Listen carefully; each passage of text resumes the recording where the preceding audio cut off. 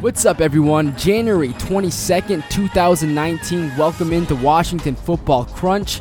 I am Micah Chen, and joining me as always is Jackson Garner. But there's not going to be Luke Monger for this one. It is quite unfortunate.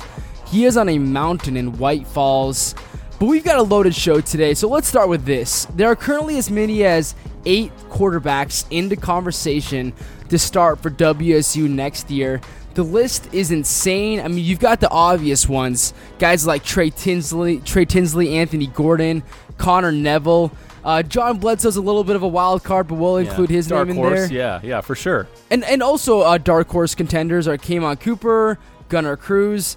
But now you can add to that list Gage GUBRUD. When people say that Gage GUBRUD is interested in WSU, do you feel that interest is reciprocated right now from the program? Yeah. No, I mean, it can't hurt. I mean, when you consider the quarterback room you have right now has thrown it can hurt the confidence of everybody that's still in there right now. I mean, if that's what's hurting your confidence, I don't know if you're Pac-12 caliber starting quarterback. Hurt your morale level. Yeah, I don't. I mean, if you're concerned, you're in your redshirt senior year now. If you're concerned with an FCS quarterback transferring into the program and you can't compete with him, then I don't think you should be the starting quarterback to begin with. Don't diss on the FCS. There's some quality prospects coming out. I agree. Right now. Easton Stick's even an NFL prospect right now. And Gage GUBRUD should have been playing against him in the national championship. I'm not discrediting FCS football, but I'm saying if your morale is hurt by that someone else is transferring in, the way I see it is it just doesn't hurt WSU to add in another quarterback. He's thrown for over 10,000 yards and 100 touchdowns. How many years in a row are they going to attempt to bring in a transfer quarterback to likely win the starting position? I mean, if they keep this trend up, quarterbacks at the high school level that are looking at WSU as an option are going to start avoiding it because they're fearful that they're going to keep on bringing in these fifth-year seniors that are just going to get handed the keys to the kingdom. But the thing is, there's no guarantee that GUBRUD wins the job. If he is 90% of what Gardner Minshew was. And there's good reason to believe so. Their playing styles are very similar. There isn't good reason to believe so. I mean, playing Eastern Washington's schedule is a hell of a lot different than playing WSU's schedule. It's not the same at all.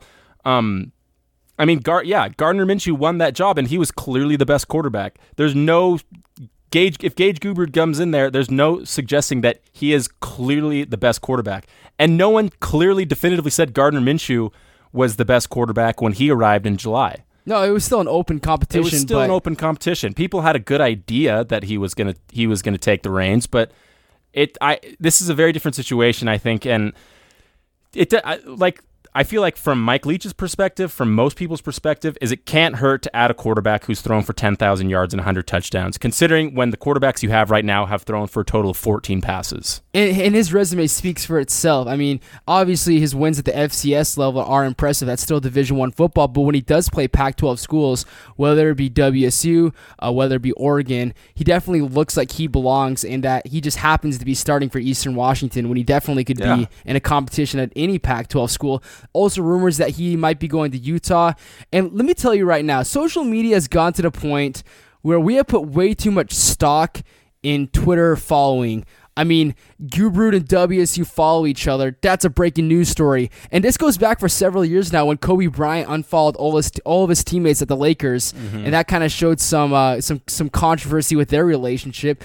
And now because these programs have followed each other, Gage GUBRUD's camp in WSU, all of a sudden that they're seen as a very likely partnership going forward. Do you think that we're overreacting a little bit to when they click a button on their social media? I mean, it's a good is there too much stock put into it? Is there too much stock put into it? Yes, but overreaction to say hey, it doesn't mean anything. When WSU gave Jalen Hurts a follow and then immediately unfollowed him 2 hours later, that was a dead giveaway that there was interest. That there was interest there, but but they didn't want the headlines for it, and they said, "Hey, we're not gonna drag this out." And I mean, clearly there wasn't very much interest from Hurts. And you remember the quote, or I don't know if you heard this, but Mike Leach said a couple times he's not going to beg anyone to come to WSU. You got to want to come. Well, he doesn't need to because he has 2 4-star quarterbacks coming up as freshmen right now, and he has 2 seniors that are... he has the talent in the room where he can work with it. It's not that he's void of potential prospects that can start for his team.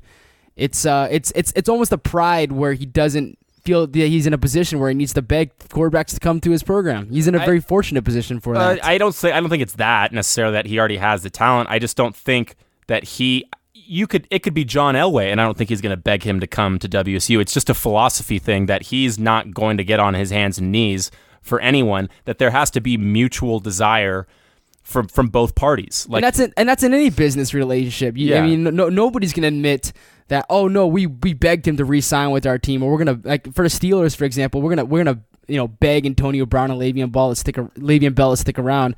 Football, everybody's replaceable. Nobody has shown that when they leave, there's just absolutely no way to recover that devastation from a player leaving. There's some examples of it. For the most part, players are expendable. And the system and the coaching staff are what keeps the wins coming. They are, and as you know, obviously players don't really like to hear that, but it's kind of the truth. Especially in football. Talent is a dime a dozen, but coachable talent is another story. So yeah, I mean, I like it. If Gage GUBRUD comes to WSU, I think that's awesome. But I don't think it's fair to say that they're trying to recreate magic. They're trying to recreate Gardner Minshew with Gage GUBRUD. Like, that's not what's happening here. They're looking to add another quarterback into that room and kind of fire up that competition. Yeah, we're just entertaining possibilities, almost these fantasy dream scenarios for people that like Washington football, because Gage GUBRUD in a WSU uniform would be incredibly just must-see television. And but at the same time, we were talking about social media. There are certain players in the WSU organization that have this weird need to make this a personal thing with the WSU quarterback room. Liam Ryan, the guard, explaining, "Y'all don't believe in our current quarterbacks. Keep listening to those rumors. We've got our guys." Or the WSU president, Kirk Schulz, saying something very similar, like, "Hey, we do not dislike this already talented quarterback room." First of all, nobody was saying that your quarterbacks, like I said a few minutes ago, you guys have multiple 4-star quarterback recruits plus experienced guys, at least as far as their time in the program. It's just that it's healthy to want to see what is the best possible option. Don't take it to heart. Yeah, and that's what no, and right I think it's from both sides, because there's a lot of people who are getting so excited about Gage GUBRUD as if he is the second coming of Gardner Minshew, where I understand from Liam Ryan and maybe President Schultz's point of view, where it's like there seems like there's a lack of faith in the quarterbacks that are already at WSU. I do get those vibes from some people. However, I don't think that's the vibes that Mike Leach is trying to give off, or the entire football program is trying to give off when they're trying to go out and add another quarterback.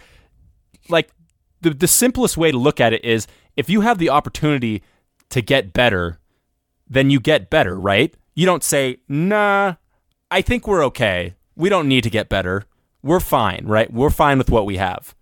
Gage GUBRUD is clearly an opportunity for WSU to get better. Whether that getting better just means adding another quarterback to fire up some competition in the spring and fall, and that means, hey, Trey Tinsley is that much better coming into the season, or Anthony Gordon is that much, or Cameron Cooper, whoever wins the job, and Gage GUBRUD could be that guy.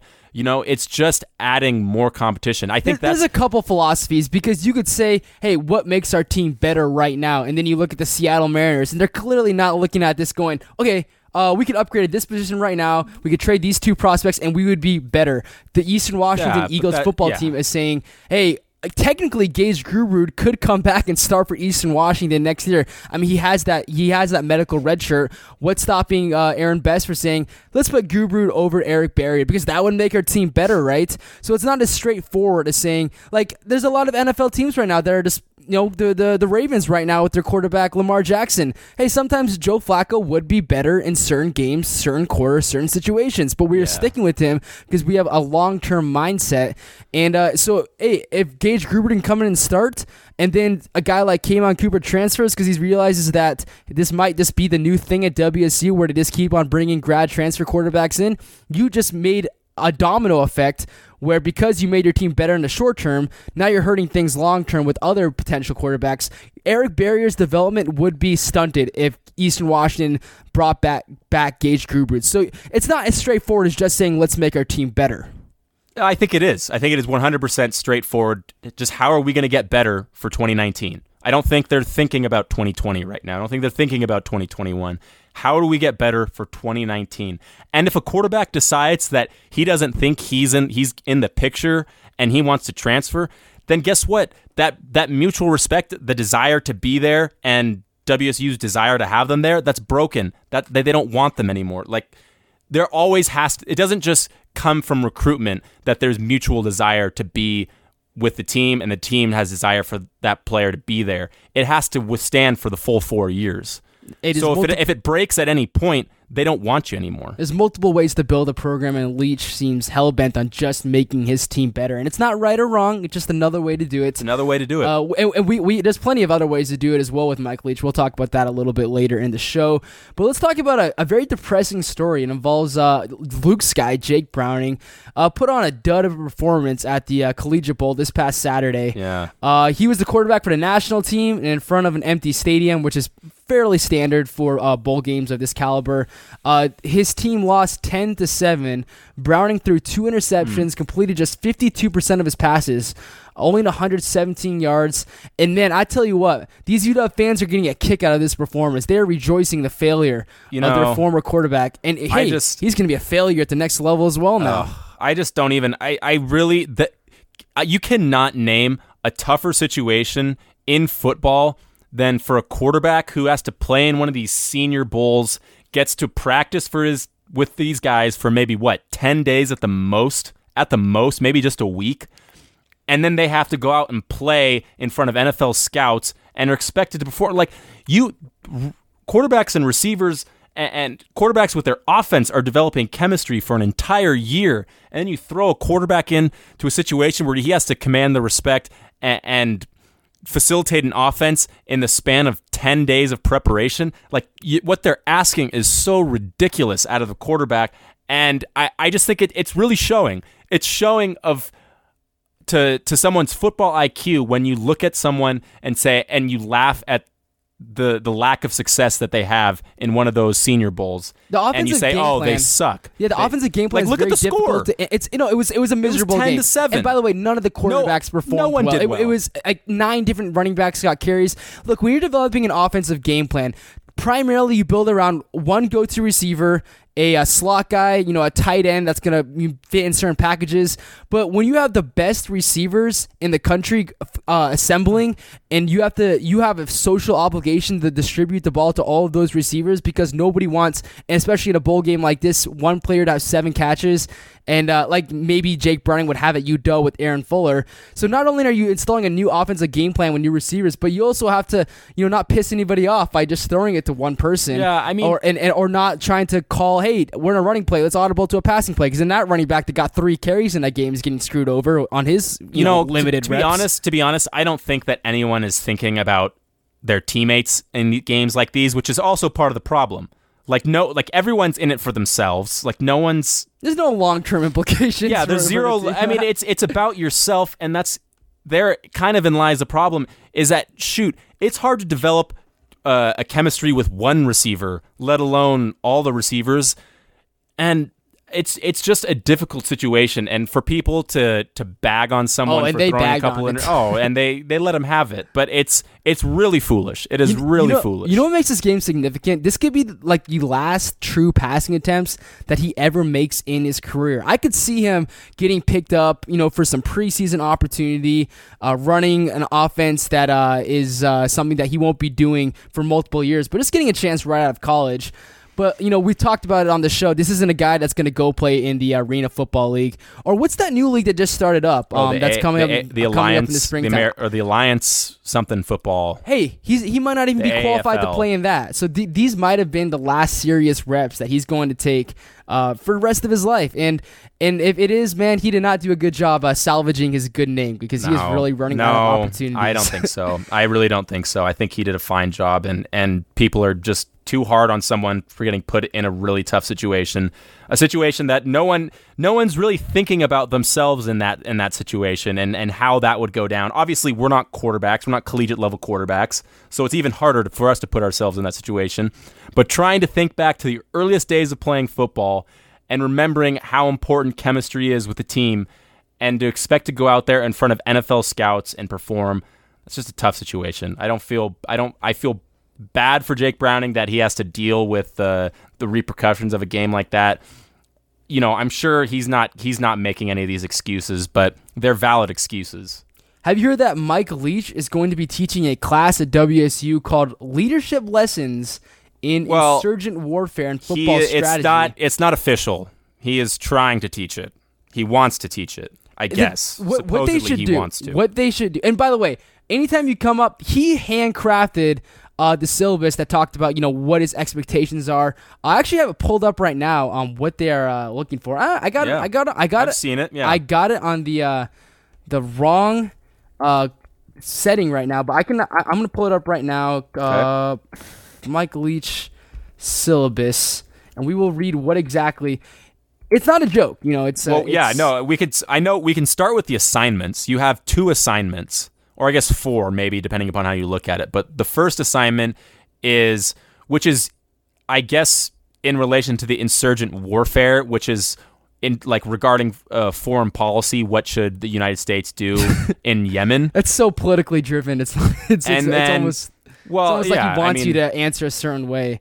I got the overview pulled up. Should we explain what the class is so people kind of have an idea? Go for it. Have at it. So it explores tactics and strategies common in both GURI, guerrilla warfare, and college football to provide a backdrop for critical thinking and leadership lessons. In particular, how can insurgent forces facing a larger, they removed like half the tweet here. So, but basically, it's how can like an underdog style army, which is a metaphor for WSU's offense, take down a traditionally more powerful army, which is the Alabamas and the more strong defenses out there. So what it is, Michael Baumgartner, who is I can't remember where he is, but he is serving our great state, somewhere in the public, representative, I believe, and he has a military background, I believe. So he is teaching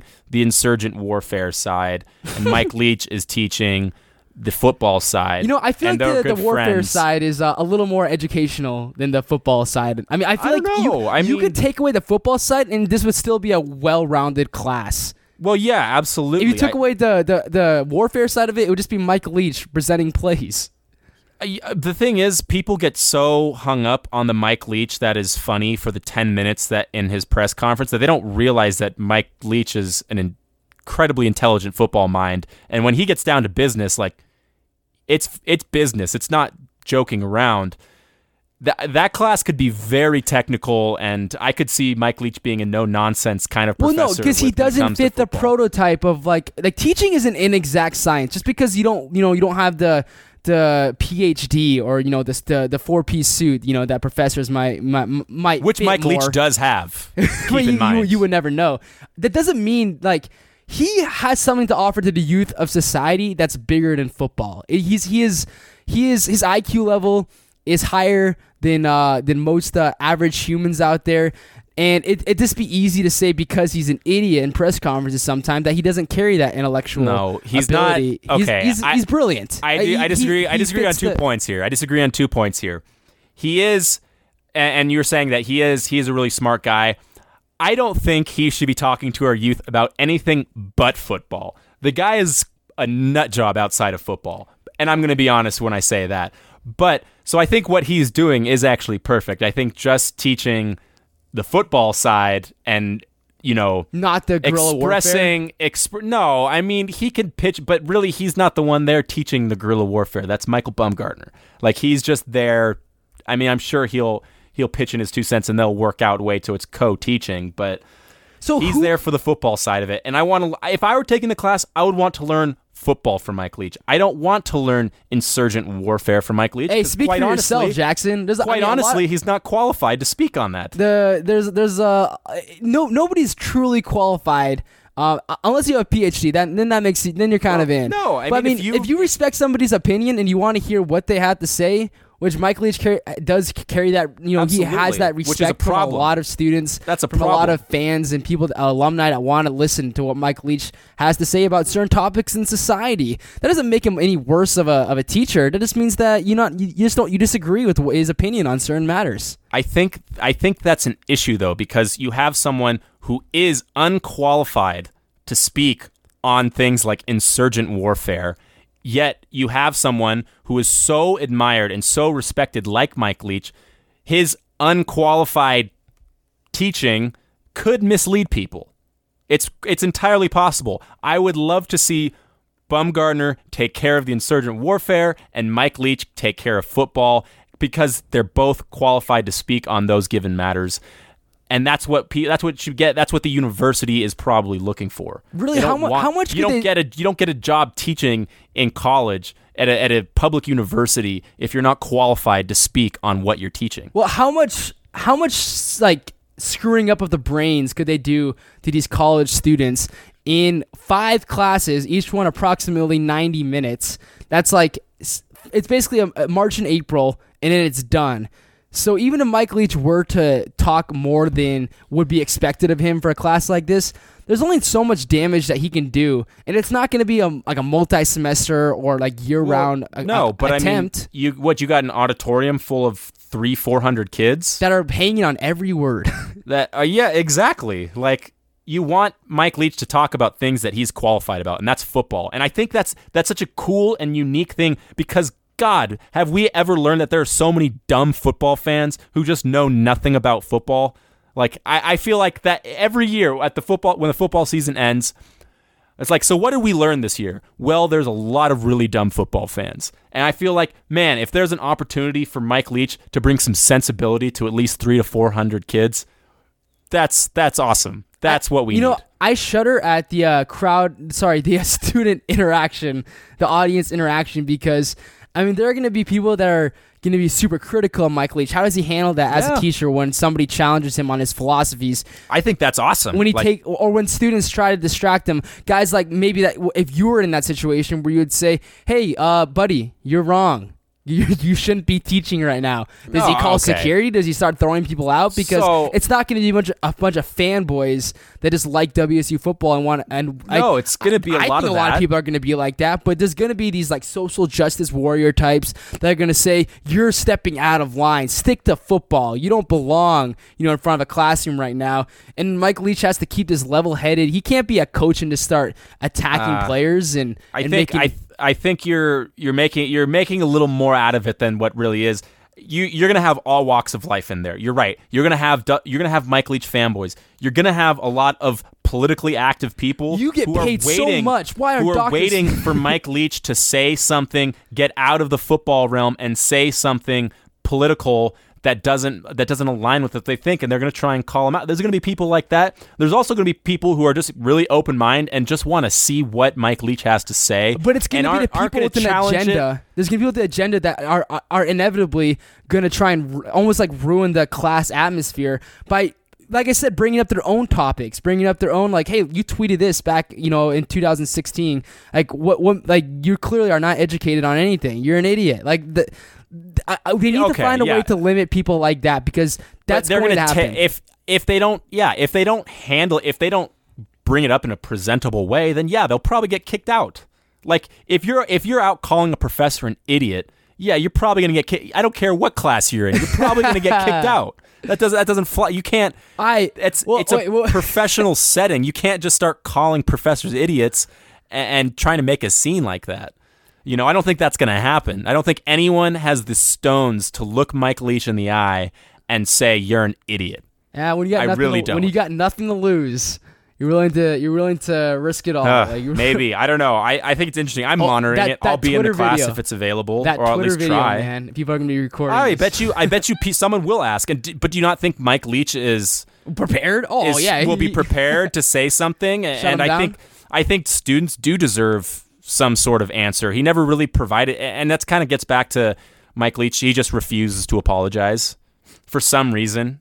He just doesn't apologize for anything. This class is not going to happen. No matter how wrong. Going to happen. So that's what I think. I really do think. We're dreaming up scenarios right now that would quite entertain the outsiders that aren't participating in these lectures. I really don't think he is. I'm sure he has thought about situations like happening this. The same time as spring ball, like March and April. Yeah, well, that's why he can only do 6 seminars. I mean, he can't just. You can't teach a full class 3 times a week. I just think he probably thought about the idea, and just the idea on its face value is a sweet idea.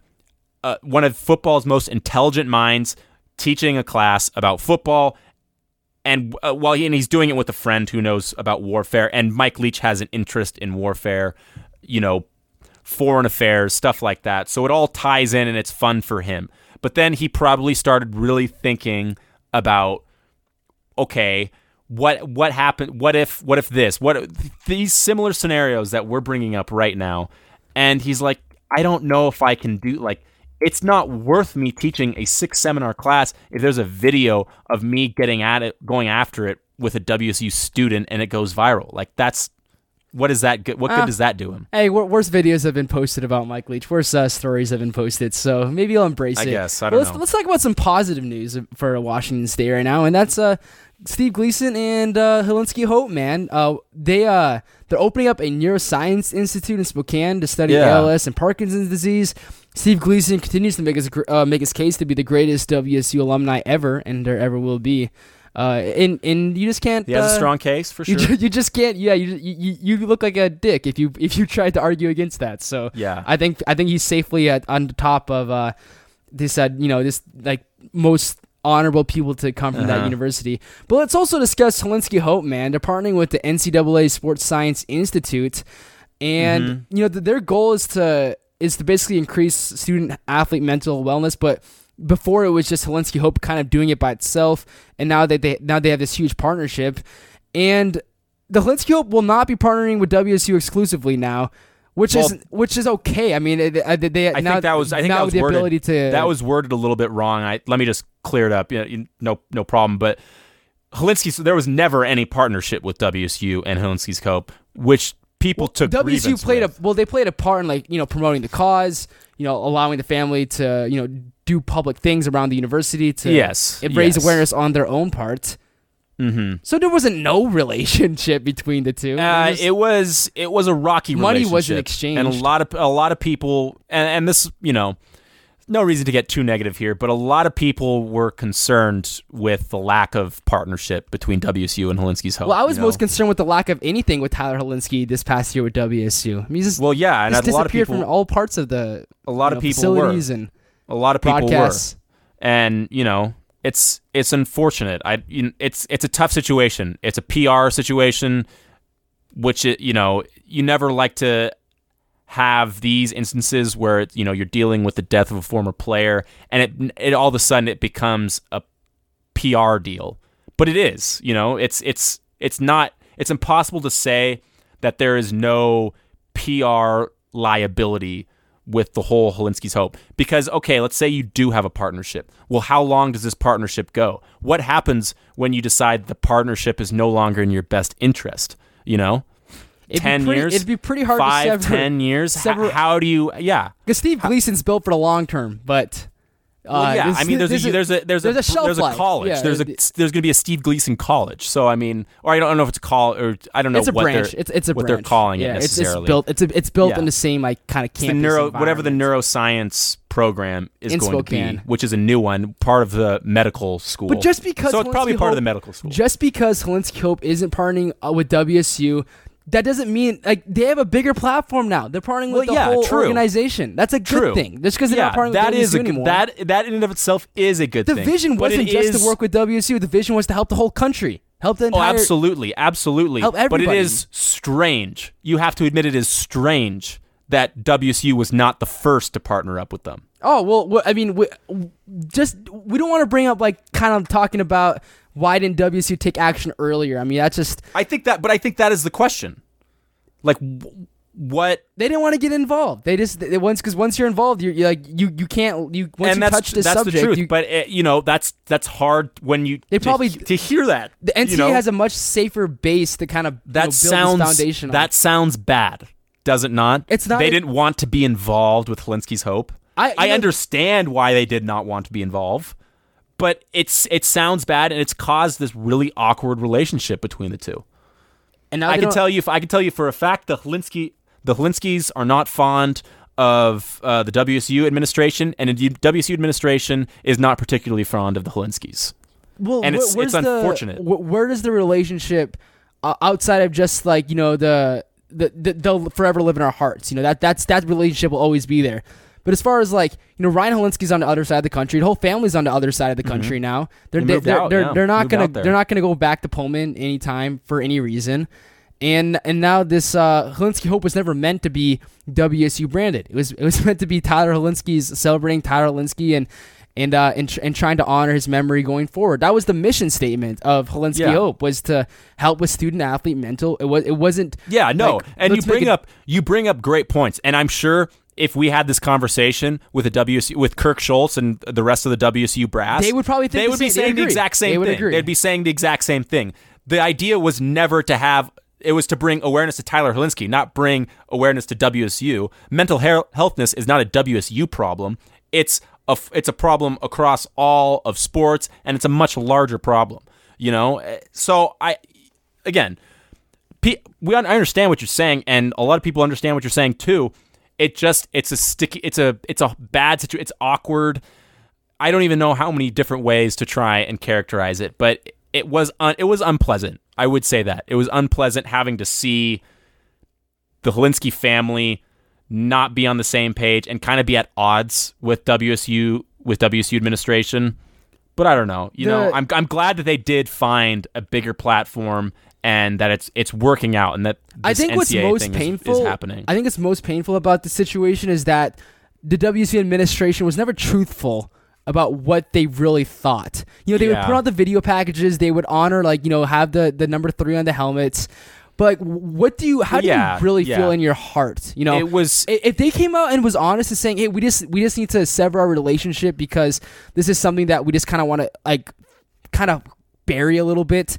I think that would almost give them. That's why they can't say that. They can't say it. But that might bring greater peace to the family, knowing that that's the decision that was made, instead of them now thinking that. Well, no, I don't think so. Accusing them of doing something like that, of just burying any sign of him around the program. What would have brought the family peace is if WSU would have partnered with them and they would have made a much more bigger deal about it.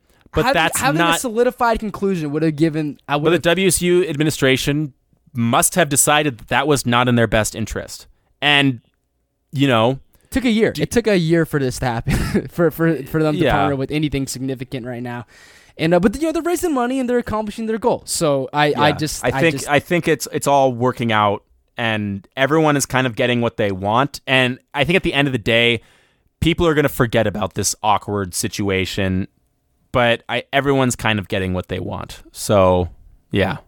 And we are saying that this is a good thing, because between Steve Gleason and Tyler Helinski, good things are happening as far as ability to help people that are disabled and need the help. That's the goal, is to look at student athletes and look at where does it start, how can we help it, how can we prevent it. So, but happening locally right now, there's a new WIAA policy to reclassify. Have you heard about this at all?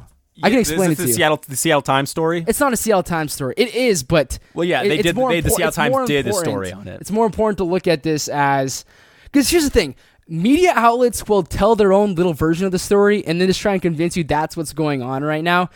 This is a very messy situation to try and.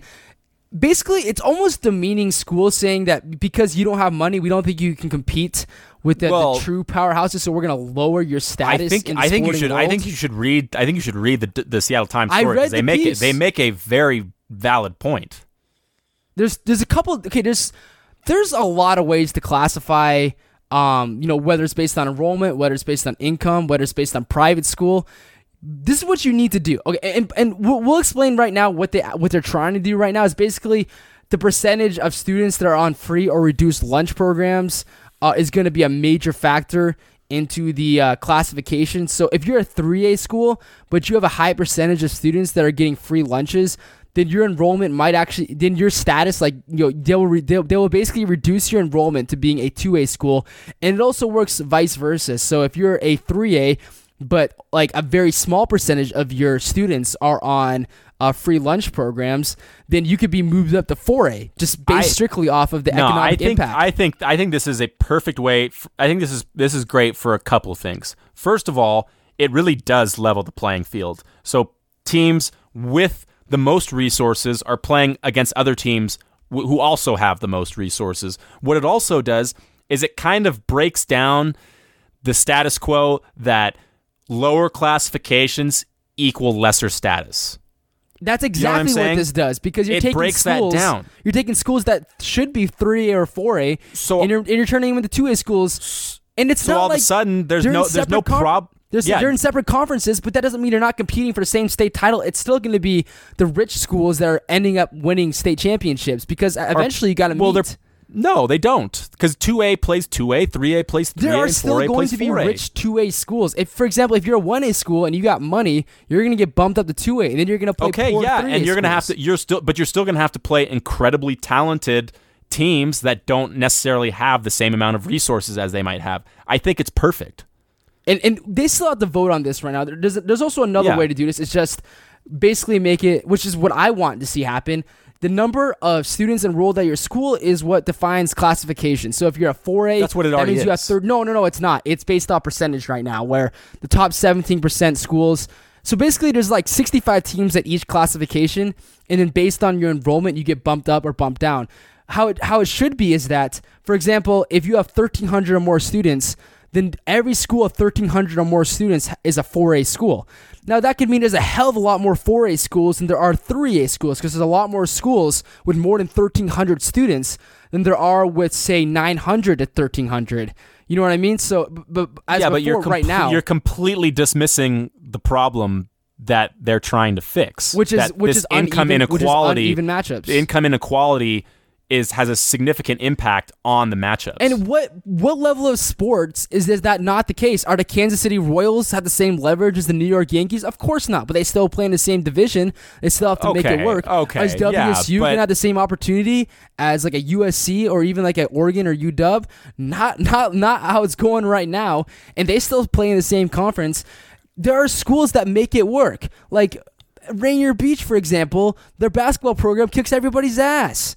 Now, there are other problems that underlie that, including recruiting, transfers, and parts that the WI refuses to acknowledge right now. You also have to consider that just because on the grand scheme of things that Rainier Beach High School is less funded than some other high schools, that basketball program is well funded. No, I agree. But it's just not well funded by the student population. It's more of it's donations. Yeah. So I mean, maybe I think you're right. Maybe like just the general classification based on income. I think it really should be your sport and kind of the resources your sport has. And that would be a dream world, right? If all the really rich, successful football teams get to play in one conference, so we would literally have like Bothell and Eastside Catholic and like teams from basically all over the area. But man, the way they're doing it right now, where each conference, here's the problem. The only conference this affects is the metros, because there's such a diversity in income based on inner city Seattle, whether it be O'Dea compared to Garfield or Eastside Catholic compared to Nathan Hale. And then you look at like Westco, where it's just like Lake Stevens, oh yeah, they're pretty good. Glacier Peak, oh yeah, they're pretty good. Monroe, oh yeah, they're like Meadowdale, they have a good team every now and again. Well, the thing is, like at Kinko, everybody's loaded with cash. Vancouver, everybody's. There's areas are what defines conferences, not income levels or student enrollment. But at the end of the day, income level is what defines the best teams. It's what defines the area, not the kids that go to those schools.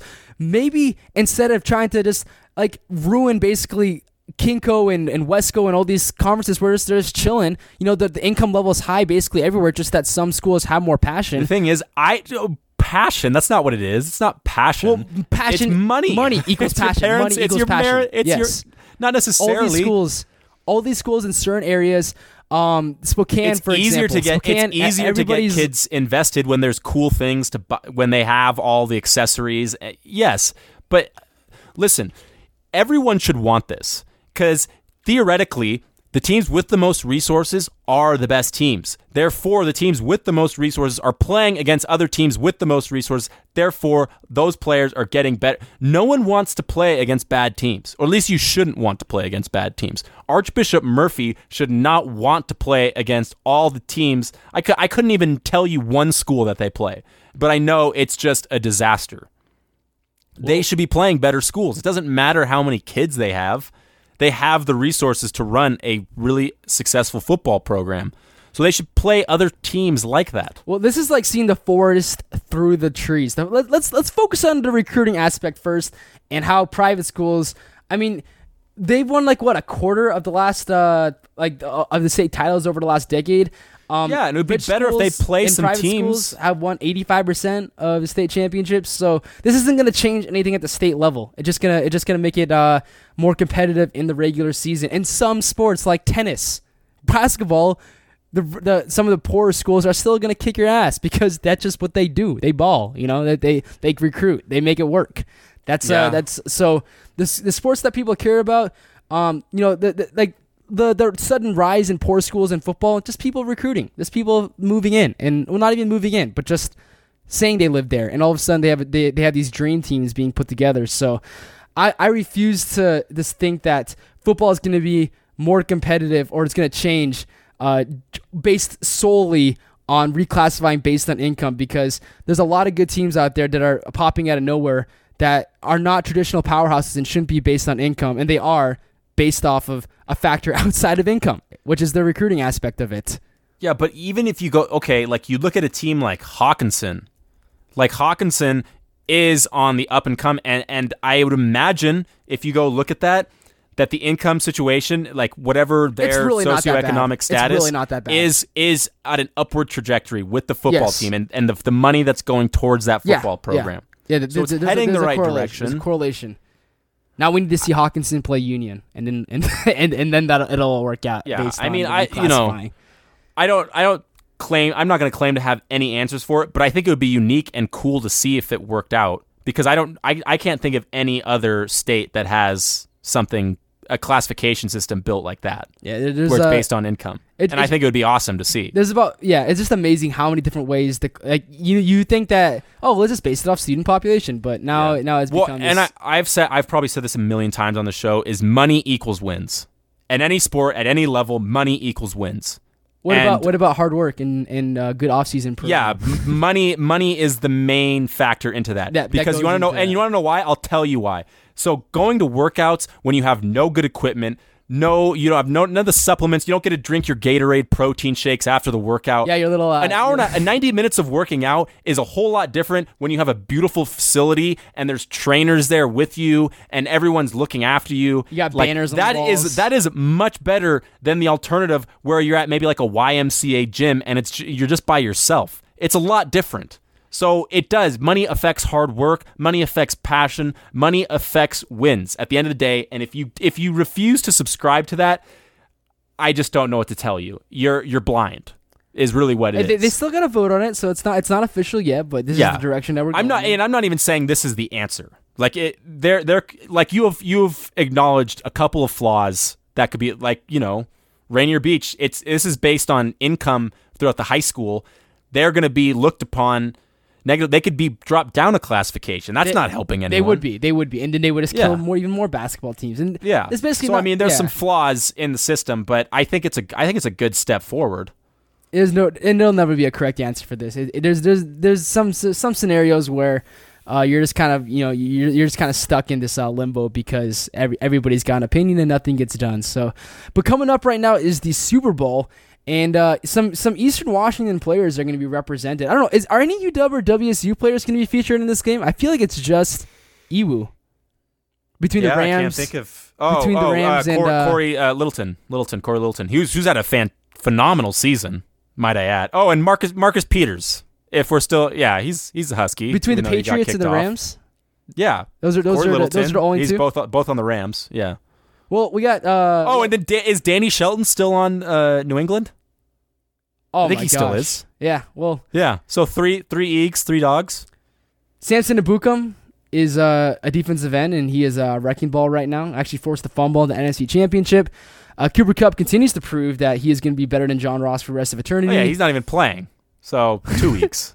2 weeks are playing. Well, no, I mean he's on the roster, and he had a he played half the year. Well, he's on the IR, so not technically. And then, Aaron Neer, I guess, is a practice player. I mean, he started a game. You gave him a practice. He's a practice player. Well, he started week 17 when all the starters were out. So. But he's not on the playoff. I mean, he's not going to be. No, he's not going to be playing. So okay, so there's one Eagle. So there's one Eagle. There's 3 dogs. What about this news that Aaron Best signed a long-term deal? He'll be in Eastern in Cheney till 2024. Man, I didn't realize that. Like, I knew that obviously that's great. D1 coaches aren't paid. Well, at least the FCS level aren't paid, but they make like 1/20th of what like Chris Peterson and Michael Leach makes. He makes $180 a year. The big thing about that, what I want to know is what's the buyout. The buyout is the biggest key to that contract for Eastern Washington and improving their situation, because the better they do, the more attractive Aaron Best is, and if that's a big old buyout.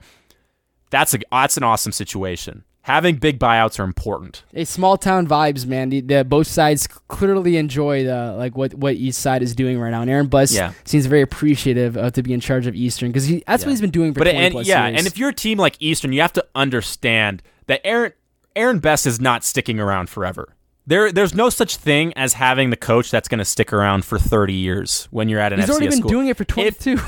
If he does.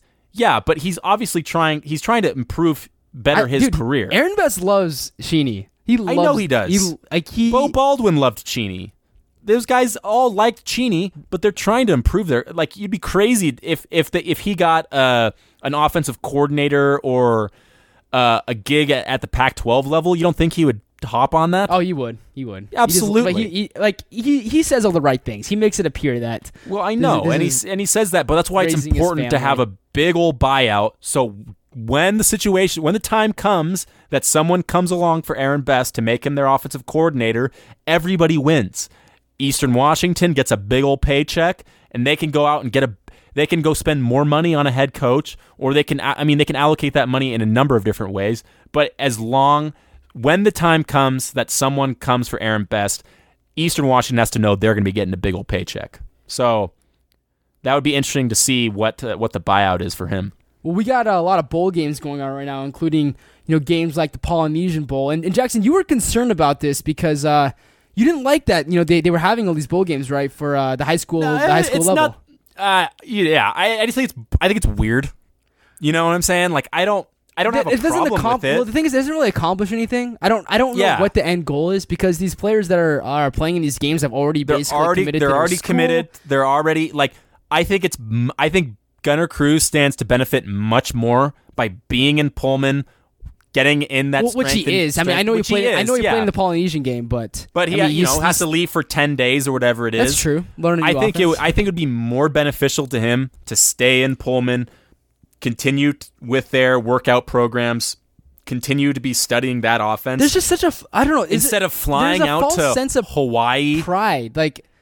I understand celebrating your Polynesian culture. Okay, yeah, and that I understand that. I get that. That's fun. Do you know if they actually do anything Polynesian related, as far as I'm sure they do. Events and I tributes? I have no clue. I know a bunch of players that I've said that they don't want to spend the $2,900 to go to these games. Yeah, and I feel and that's the thing too. Like at the end of the day, people are making money. People are making money off the kids who are paying to go down for these. And if you want to go pay that money, more power to you. But is it even in your best interest? Realistically, you're on the field for about 14 minutes. Actually doing stuff.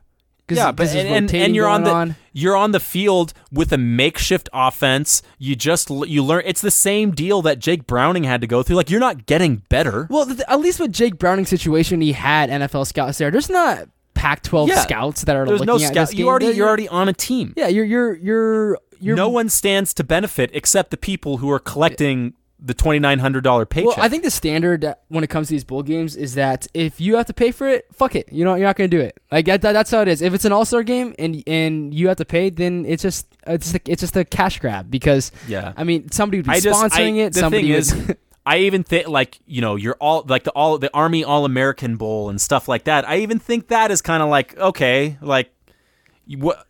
I guess that's fun. It's cool to go out and be covered. on TV. I believe the expenses are covered. Yeah, because like Nike and Adidas will pick up the checks for those without even. Yeah, no, and I understand that. But at the end of the day, I agree. Are you getting that much better? I don't feel like you're getting that much better. Players would like announce their commitments on these events, be on national television. But even that's gone the way of the dinosaur with the improved ways, like hiring Sylvester Stallone to make you a video. There's just better ways to do it now. So it's become a lost art. I just think the idea of like a high school senior bowl, no matter how notorious it is, no matter who's paying for it, you're probably going to be getting better by sticking with your team, committing to whatever workout. Like I bet you any of those guys who from FSP that get invited to go down to the Army All-American Bowl would stand so much more to gain by working out for 8 days in a row at FSP than they would going down to wherever the hell they play the game and, practice an hour or two every day, but I mean, mostly just get you're in shoulder pads. Out. You get to kind of get that feel of like being being in shoulder pads doesn't mean you're getting better. That really doesn't. Otherwise, you gotta wait till spring ball to kind of get your first taste of contact. I guess you get a quarter of playing against elite competition. That's about as good as it gets right there. But at the end of the day, what is that one quarter really worth? That's what I'm saying. Like 8 days you just spent bullshitting. 8 days of your life you'll never get back. Yeah. I think it's all kind of because you're just not on the field for very long. So and that's what you're there for is basically to play. Yeah.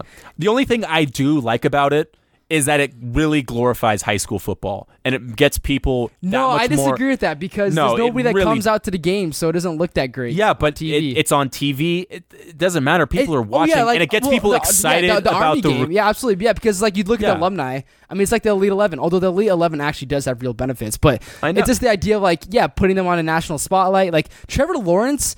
I mean. People are like, oh, have you heard of this guy? It's like, yeah, everybody has. He's been on freaking everything. Like he's been on the magazines. Honestly, I don't like it because of that. I actually, in fact, I despise it because of that. But what it does do is it gets people excited about recruiting, and it gets people to buy subscriptions to places like 24/7 Sports, which employs us. So we're looking at this from different angles. Absolutely, I'm looking at it from this is merely a self-benefit. For me, at least. I don't know how you feel about it. Hey, this guy plays in the Army game. Read my article on his performance in the Army game. Like it's just an excuse. However, it's literally just an excuse to create content. However, I need to get paid is really at the end of the day what this comes down to. Everybody's in it for themselves when it comes to these bowl games. But yeah, I just think it's dumb. I don't think. Yeah, I am very conservative and old school when it comes to these kinds of situations where I don't feel like 17 and 18-year-old kids should be in that kind of spotlight. I don't think it does no benefit to them. All right. They haven't earned it or anything, We gotta get the hell out of here right now. Yeah. Luke Mark will be back next week on Tuesday, January 29th. Yeah, he better. And he's on a mountain somewhere right now. So, but yeah, he'll be joining us, and we'll be talking some Jacob Eason next week. You can find us on Twitter at Micah_Chen, at Luke MOUNGER. Oh, he gets a plug and he isn't even here. Jackson M. Garner. Hey, this is part of the process. We're all gonna end up. All right. We're all gonna end up missing weeks at some point. But our very public, very open email with questions or comments, send them over to micahchen@yahoo.com. We always appreciate that feedback and interaction with you guys. But we are signing off, so peace out, everyone.